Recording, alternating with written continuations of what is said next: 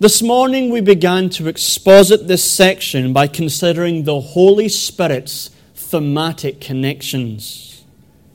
Verse 31, many that are first shall be last, and the last first.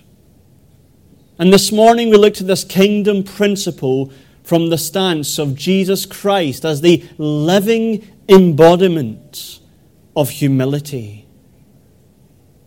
We saw how he knew he was going to Jerusalem to suffer.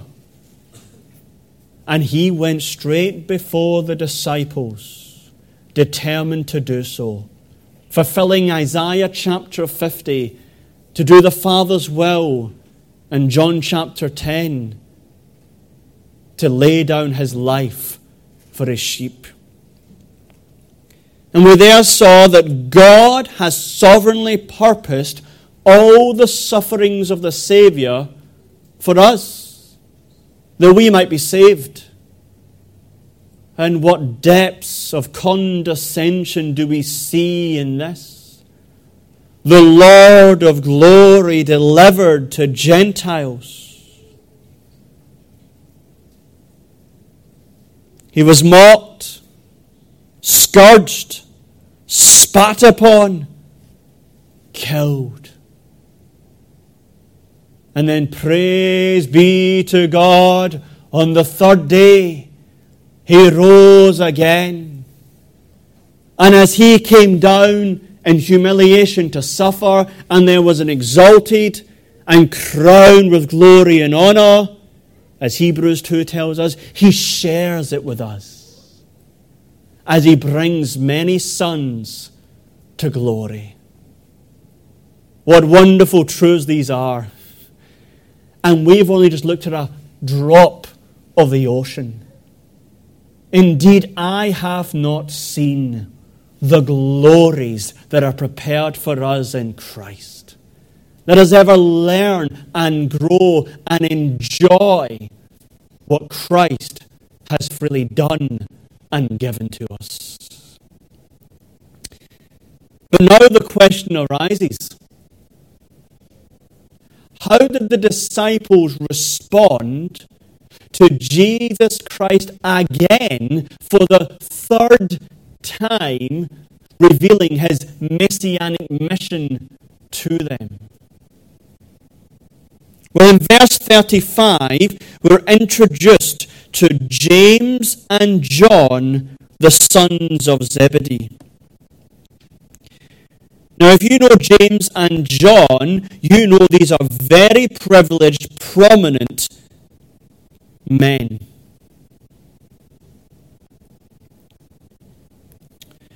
They were wealthy. In Mark chapter 1 verse 20 says, not only did they work, but they had their own ship and they had hired servants, plural. You don't have hired servants if you're poor.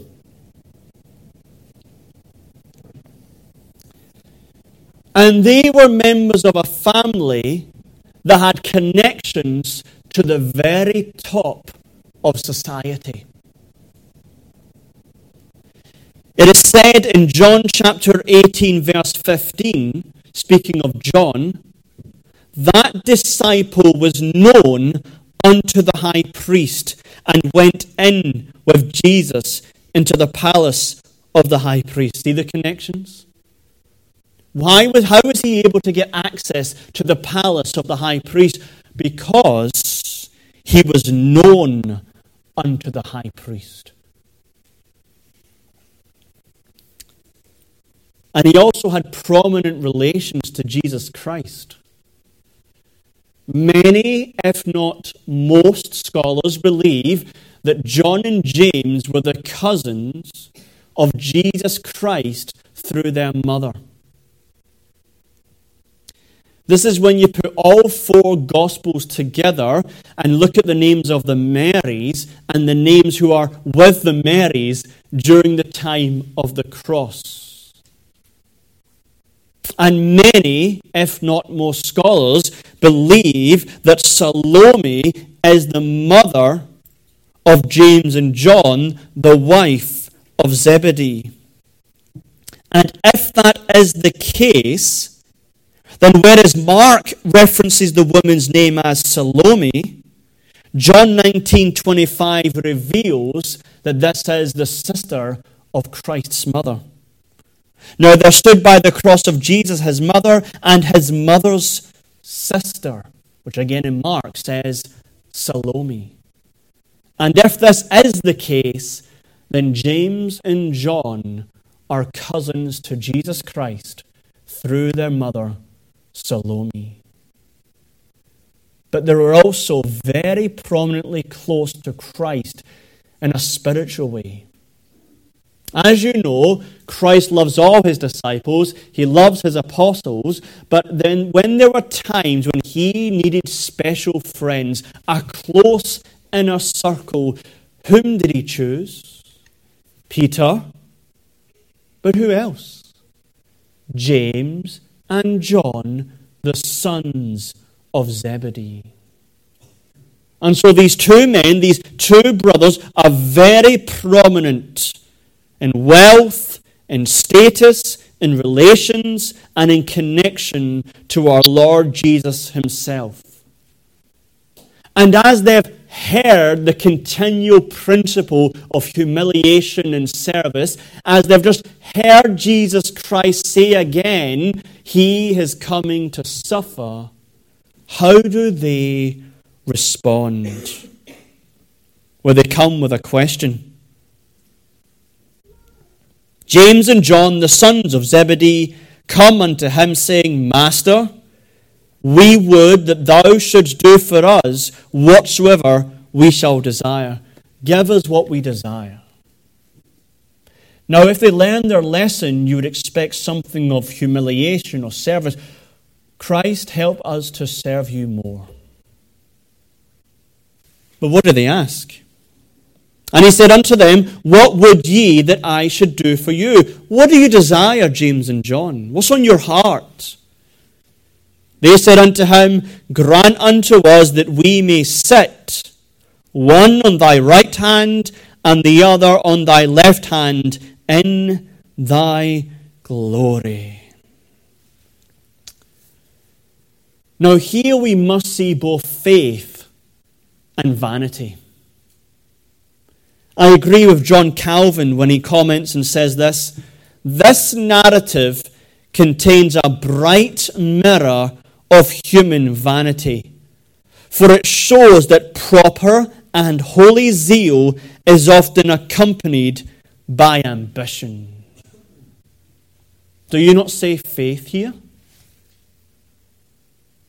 What are they seeking? Glory. They truly believe that all the messianic glory of the Old Testament is fulfilled in this Jesus of Nazareth. They believe it, and they're right. What is faith?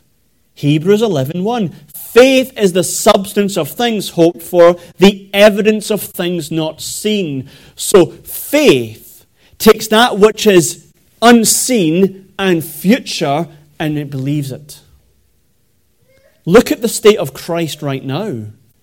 Do you see any glory around him? Do you see any valuable thing around him? No, he is poor, he is despised, he's hated among men, and he's due to be crucified in Jerusalem. And yet, they still believe the messianic glory is going to come through Jesus. There's faith here, and they are right to desire glory. But it's an alloy faith, mixed with vanity, self-promotion. And if you read Matthew and Mark and put them together, you will see the depths of this ambition. Who comes to Jesus? It says here in Mark, James and John. But if you read Matthew's account, it says this, Matthew 20, verse 20. Then came to him the mother of Zebedee's children with her sons, worshipping him and desiring a certain thing of him. And he said unto her, What wilt thou? She saith unto him, Grant that these my two sons may sit, the one on thy right hand and the other on the left, in thy kingdom. But when you put the two together and the pronouns, you see what's happening. It's one of the good things about the Authorized Version. Thee and thou, you and ye. It might seem strange to us today, but it's very accurate. Thee and thou is singular. You, singular. Ye and your is plural. And there are times in the Bible when you have this, helps you to understand. For example, in Genesis chapter 8 or 9, when God is making that Noahic covenant, if you do not know single and plural, you'll completely misinterpret Noahic covenant. When the mother comes, he uses the singular, thou. What wilt thou have me? Then she gives the request, and Jesus knows what's going on. This is not a mother taking two sons and grabbing them and bringing them to Jesus. Will you give them glory? No, no, no, no. The sons are responsible. They have come to the mother. And maybe, if it's true, to her nephew, asking for glory. For it says in the plural, But Jesus answered and said, Ye know not what ye ask. Jesus sees right through it. It's James and John using their mother to go to her nephew and say, Give my sons the most prominent places in the kingdom. And when they're asking for glory, it is not the glory as understood by Christ, because he says, Ye know not what you're asking. You don't get it. You do not understand. You see, for James and John, the disciples and the Jews of the first century, they had a distorted or unbalanced view of the kingdom of God. You see, they looked at the Old Testament passages that speak of ruling and reigning and governing and glory, ignored everything else about humiliation and suffering and dying, and had this political, earthly view of the Messiah. They took passages like Psalm 22:28, For the kingdom is the Lord's, and he is the governor among the nations. The Lord's going to rule and reign with the nations. Psalm 72, when the Messiah will come and all the nations from Tarshish and Sheba and so forth will bring all the riches and the gold and the tribute. And therefore they believed the Messiah was going to come as a political king, sit in a political throne in Jerusalem, rule the world, and all the Gentiles will bow down and serve the Messiah and the Jews and bring all the riches and glory there. And in John chapter 6, the Jews come and they say, Here is that prophet to come. Just as Moses fed the people of God with the manna, they say, Christ did the same in the feeding of the 5,000. And it says in John chapter 6, verse 15, that they came to make him a king. And it says he departed and crossed the sea, because their view of kingship was wrong. Or in John chapter 18, when Pontius Pilate's calming, Are you king? Are you king? Are you king? And Christ not answering, because he doesn't understand the nature of his kingship. For this reason I came into the world, to be king in a kingdom, but not the kingdom you think of. For my kingdom is not of this world. And so James and John, forget humiliation, forget suffering, forget the spiritual realities. It's all about a political Messiah in Jerusalem where someone can be in the left and the right, governing the nations and receiving that tribute, that money, that riches on behalf of Jesus Christ. Sad to say, many Christians today have the same wrong view. Many people believe that when Jesus Christ returns, he's going to have a physical throne in the physical Jerusalem, physically, politically, militarily, ruling the whole Gentile nations. But that's not the kingdom of God. As we've seen again and again and again, it's a heavenly kingdom with Jesus Christ ruling in the hearts of his people, and that love and light going throughout the earth with the conversion of souls, the disciples of souls, and people serving and loving and worshipping God on earth.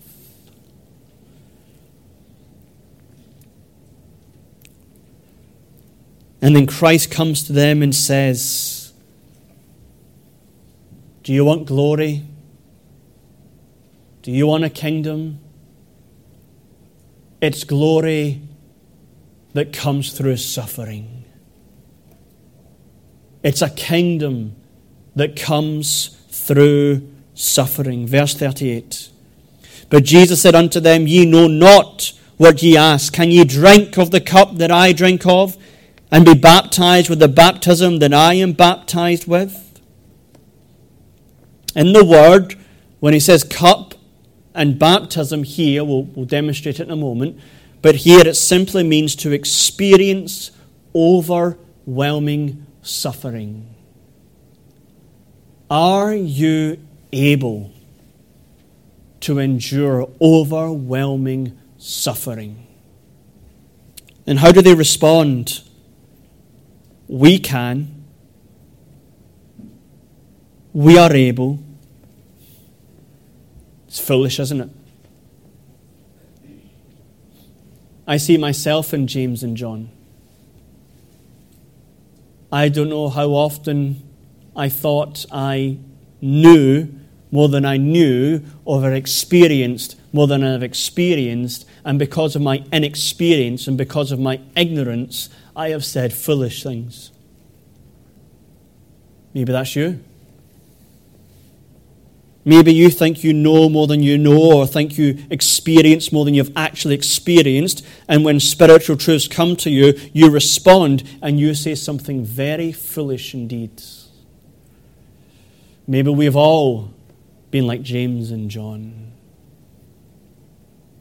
But when Christ says he's going to drink his cup and be baptized with his baptism, it's not generic suffering and persecution. It's particular, special, and unique to him. He is going to suffer overwhelmingly under the wrath and judgment of God. And through that, enter his glory. And again, these references are understood by people who know their Bibles. So, when you hear of suffering by a cup, do you know where to go in the Old Testament? When you hear about suffering with a baptism of water, do you know where to go in the Old Testament? It's another encouragement and exhortation. Do you know your Bibles? Well, throughout the Old Testament, when it comes to suffering, the cup is God's wrath against the wicked.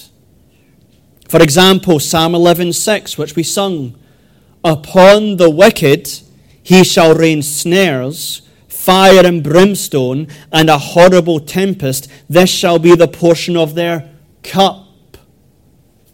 Isaiah 51:17, awake, stand up, O Jerusalem, which has drunk at the hand of the Lord the cup of his fury. And there's only one person who drinks this kind of cup. It's not me. It's not you. It's not James. It's not John. It's the Lord Jesus Christ alone. If any of us were to drink this cup, we would be obliterated. As the psalmist speaks of wax being burnt up and melted in fire, our human nature would be obliterated on the infinite wrath of God. But not our beloved Christ. He is the God-man. And just as the altar sanctifies the gift, his divine nature sanctifies the gift. And he is enabled to endure infinite wrath on that cross.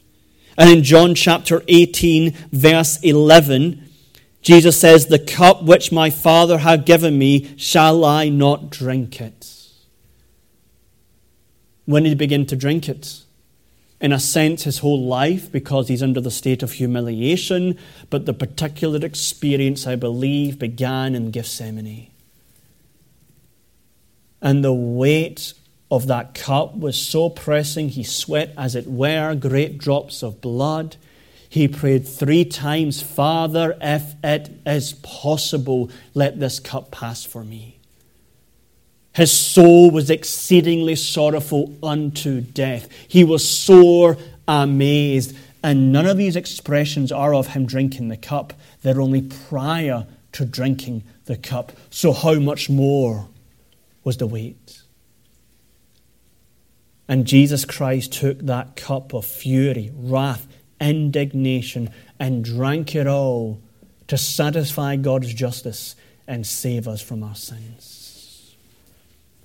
But then a baptism to be baptized of. In the Old Testament, often, waters was the example or illustration of sufferings or persecutions or even the anger of God. We can think of 2 baptisms. We can think of the baptism of the flood. In 1 Peter chapter 3, it says that Noah's flood was a baptism. And how did this baptism baptize the world? God's righteous anger overwhelmed the world in his wrath.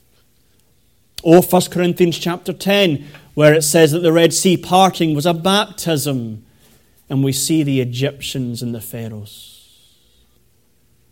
when the wrath of Almighty God overwhelms them. And then even not the word baptism, but the symbolism of baptism is given throughout. For example, Psalm 69 verse 1, "Save me, O God, for the waters are come in unto my soul. I sink deep in mire, where there is no standing. I am come into deep waters, where the floods overflow me." Or Psalm 124 verse 4, "Then the waters had overwhelmed us, the stream had gone over our soul." And we see the darkness. You remember the darkness of Egypt, don't you, brothers and sisters? As God's wrath overwhelmed Pharaoh in Egypt. And then was the death of the firstborn. Well, here we have the new Exodus on the cross, where God's wrath baptizes Jesus with a baptism, overwhelms his soul so that he cries, my God, why hast thou forsaken me?" This is the love that loved us, brothers and sisters. And so who can drink this cup and be baptized with this baptism? Not James, not John, not you, and not I. Jesus Christ alone. And this is a truth we have to not only confess, but live by. Because we as believers can start to think, or rather act, as if men were crucified for us. Because we start to live our Christian lives through men. And when we do that, we're acting as if they're the crucified ones. 1 Corinthians chapter 1, verse 12, where all these people are arguing, debating, "Oh, who are you of? I am of Paul. I am of Apollos. I am of Cephas." Is Christ divided? Was Paul crucified for you? Or were ye baptized in the name of Paul? When you put your attitude, your life following men, you're acting as if he's the Lord, he's the Messiah, he's the crucified one. Stop doing that. Serve Christ. Rabbi John Duncan was a very prominent, well-loved minister. His church absolutely loved him. And once in a sermon he said, "I know you loved me, but I did not die for you." And we can fall into that danger. where our Christian life and knowledge of truth is not primarily through the Bible, but through men, dead men and living men. Where our life is not based upon the readings of the gospel or the epistles or the prophets or the law, but actually our faith and life is based more upon John Owen and Rutherford and McShane and Spurgeon. Or that preacher or that preacher. Where we glean more truth and blessing through men than we do Jesus Christ himself. And when we do live like that, we're treating them as if they were crucified for us. Of course, we'd never think that in reality, we'd never say that, but in action we do. So yes, Ephesians 4, God has given gifts to the church, men, dead men and living men, who wonderfully bless us with their writings or their preachings, and we value them. That's good. But you do not live your life through them. You don't live your life through me. You don't live your life through John Owen. You don't live your life through anyone else who's a preacher. Live your Christian life through Jesus Christ in the Scriptures.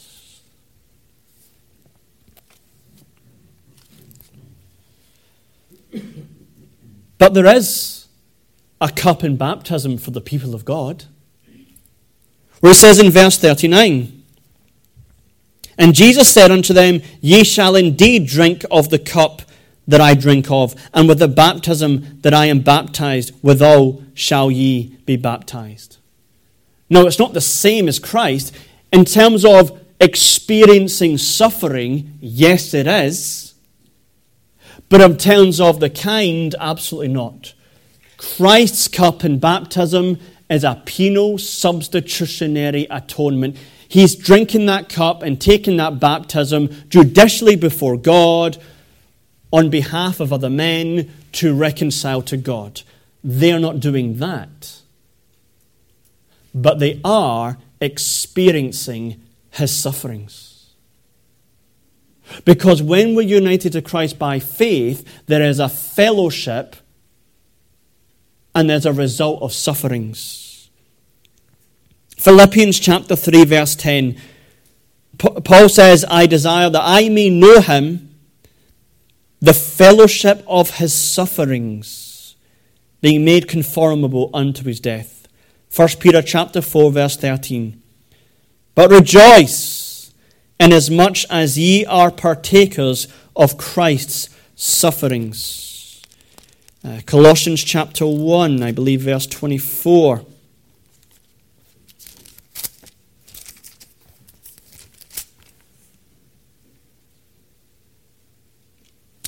"Who now rejoice in my sufferings for you, and fill up that which is behind of the afflictions of Christ in my flesh, for his body's sake, which is the church." Which means as Christ suffered and then entered his glory, true believers, the church, will suffer and then enter glory. We've said all the texts before, we know these things. Blessed are they that are persecuted. Peter's full of it, that thinking not strange concerning the fiery trial, and so on and so forth.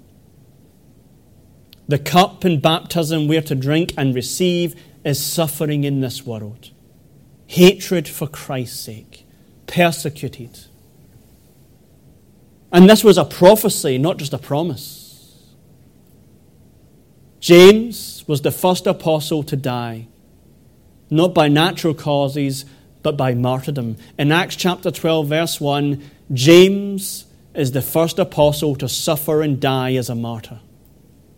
And in Revelation chapter 1 verse 9, why is John in Patmos? Not because he's visiting, but because he's suffering there for the sake of Jesus Christ. Is the church today ready for suffering and persecution? I don't think we are in the United States of America. I'm not saying every believer, I'm not saying every church. I'm saying as a whole, I don't think we are. You think of the United States of America and the declension and the hatred from the media and the government and education and so on and so forth. Just a little thing, and we can't take it. Are we prepared to lose our jobs for Christ's sake? Are we prepared to lose our freedoms for Christ's sake? The way we react is like disgraceful. How could this ever be? The world's supposed to love us and accept us. How can we be suffering? Oh, the law. But there's a cup to be drunk. There's a baptism to be baptized with. If God is gracious where he gives evangelical freedom in a nation and even supports the church, praise be to God, but do not dare think we deserve it. And I think the church today in the West think we deserve it because we had so many centuries of great blessings. We did. And we have this meritorious claim. We need to remember the Bible, Christ's teaching here, and the general epistles. We're going to suffer and be hated. Let us be ready for it. But then Christ says in verse 40, but to sit on my right hand and on my left hand is not mine to give, but it shall be given to them whom it is prepared. And in Matthew's account in chapter 20, it says it's the Father who gives it, not me. I think there's a double entendre here. I think it means both the cross and eternity. On the cross, who did the Father choose to be in his left hand and his right hand? The two thieves on the cross. But in terms of eternity, there will be people more closer to Christ than others. Because the Bible promises for true believers, what we do now echoes in eternity. Our good works will be rewarded in heaven. And the more faithfulness and good works we have now, the greater the blessing in heaven. The Bible is very clear. Matthew 16, verse 27. For the Son of Man shall come in the glory of his Father with his angels, and he shall reward every man according to his works. Matthew 25, the talents. What do you do with your talents? Depends upon the amount in heaven. 2 Corinthians chapter 5, it says that we Christians, we believers, all appear before the judgment seat of God, of Christ. And we'll give an account for everything good and evil, and we'll be rewarded thereof. 1 Corinthians 3 talks about going fire, hay, wood, and stubble, and what you do in this life affects your reward in heaven. And in Revelation chapter 22, verse 12, behold, this is Jesus Christ, I come quickly, and my reward is with me, to give every man according to his work shall be.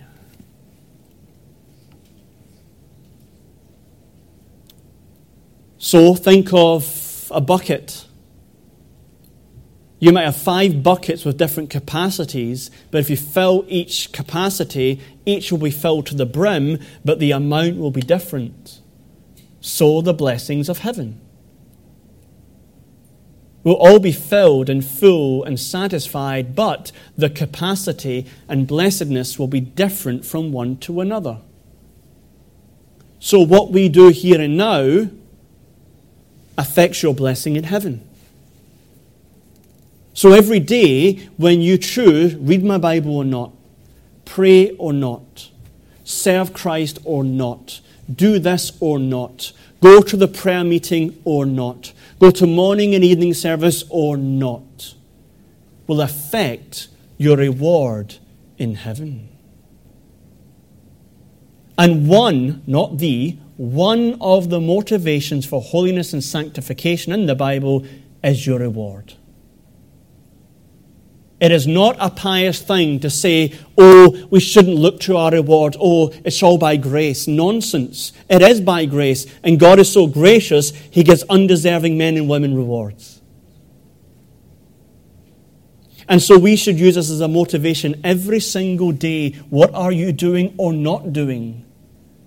It affects your blessedness in heaven. So let us all live for Christ. Put Christ first. Seek first the kingdom of God and His righteousness. and then our joy will be full. But what happens when the other disciples find out? It says they come in and they're displeased. In other words, they're indignant. They're not indignant because James and John are doing something wrong, but because James and John got there first. If you look at chapter 9, verse 34, speaking of all the disciples, they held their peace, for by the way, they had disputed among themselves who should be the greatest. So they're simply jealous that James and John got there first. But then Christ turns to them and gives them a lesson. And he says from verse 42, "But Jesus called them to him, and saith unto them, Ye know that they which are accounted to rule over the Gentiles exercise lordship over them, and their great ones exercise authority upon them." So look at the Romans. What are they doing? They go to a nation, they put themselves first, they give themselves power and authority, and people want to work up the ranks to have power, dominion, and authority over other people. That's what James and John are acting like. "But so shall it not be among you. But whosoever will be great among you will be your minister or your servant. And whosoever of you will be chiefest shall be the servant of all." The kingdom of God is not being first and prominent and dominant and have everyone come to you. To be chief, to be great, is that you would humble yourself and serve everyone. Is it not interesting that this teaching has been repeated chapter after chapter? Why is that? Because pride is so deceitful. Pride is so powerful. And just as they could miss it, I can miss it, and you can miss it too. Are you great in the kingdom? Are you chief in the kingdom? Well, do you serve all? And where should we go for motivation? Where should we go for encouragement? Where should we go as an example of how we should serve all? Christ himself. Verse 45, "For even the Son of Man came not to be ministered unto, but to minister and to give his life a ransom for many." Jesus Christ is our motivation example. Who is he? The Son of Man. And what's the Bible's teaching about the Son of Man? Daniel chapter 7, verse 13. "The Son of Man came with the clouds of heaven, came to the Ancient of Days," and listen to this, "and there was given him dominion, glory, kingdom, that all people, nations, languages should serve him." So the Son of Man is God. He receives dominion over all things, kingdom over things, power over things. And what's due to him? All peoples and nations should serve him. That's what's due to him.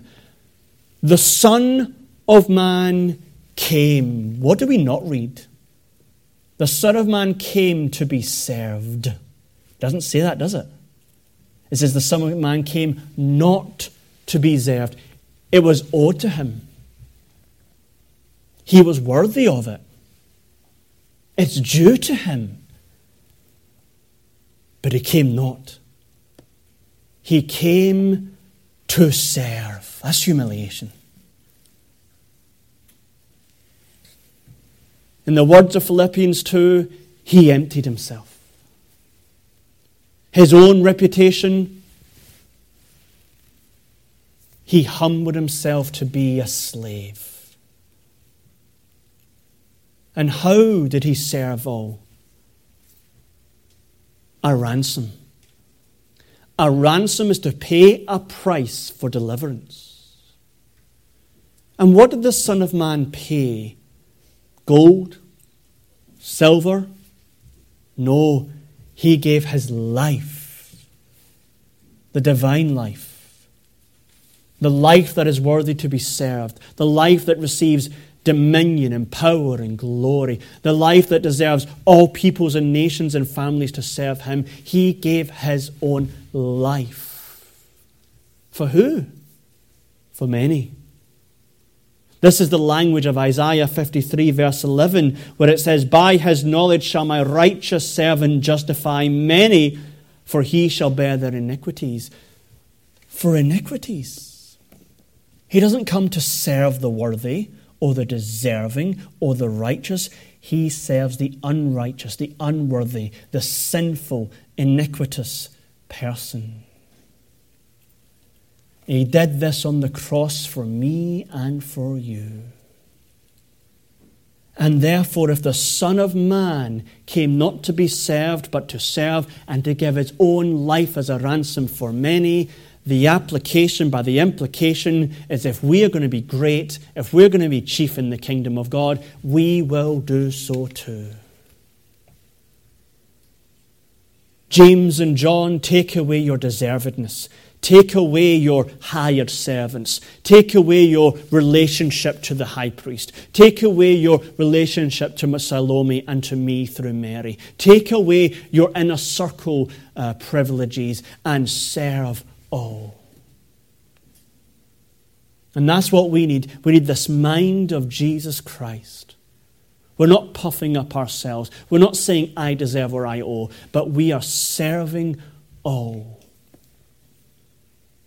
Let us all know that when we serve, we do so to the glory of Christ.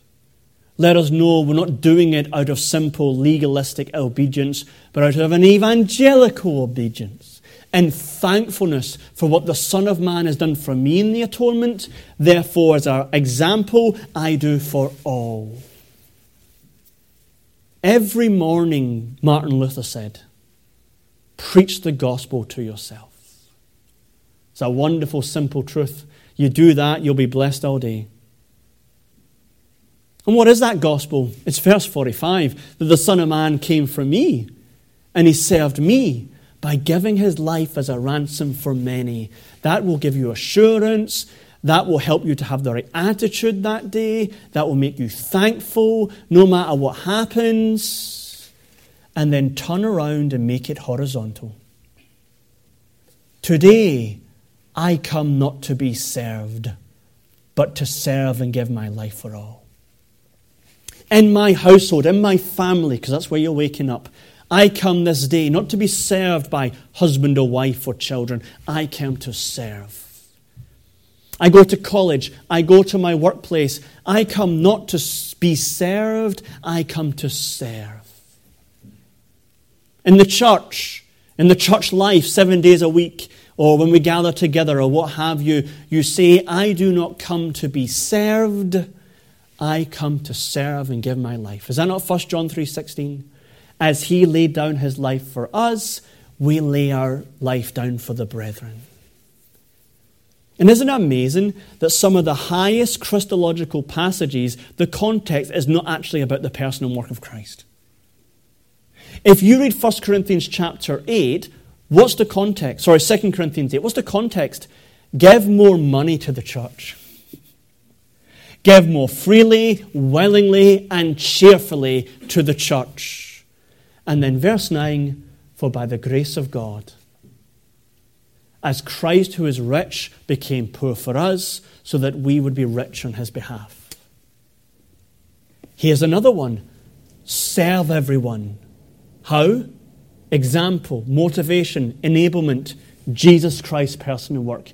As he is the Son of Man, as he came to serve, as he came to give his life, so let us all do it. And may the Holy Spirit give us all humility to serve all in the kingdom. Let us pray.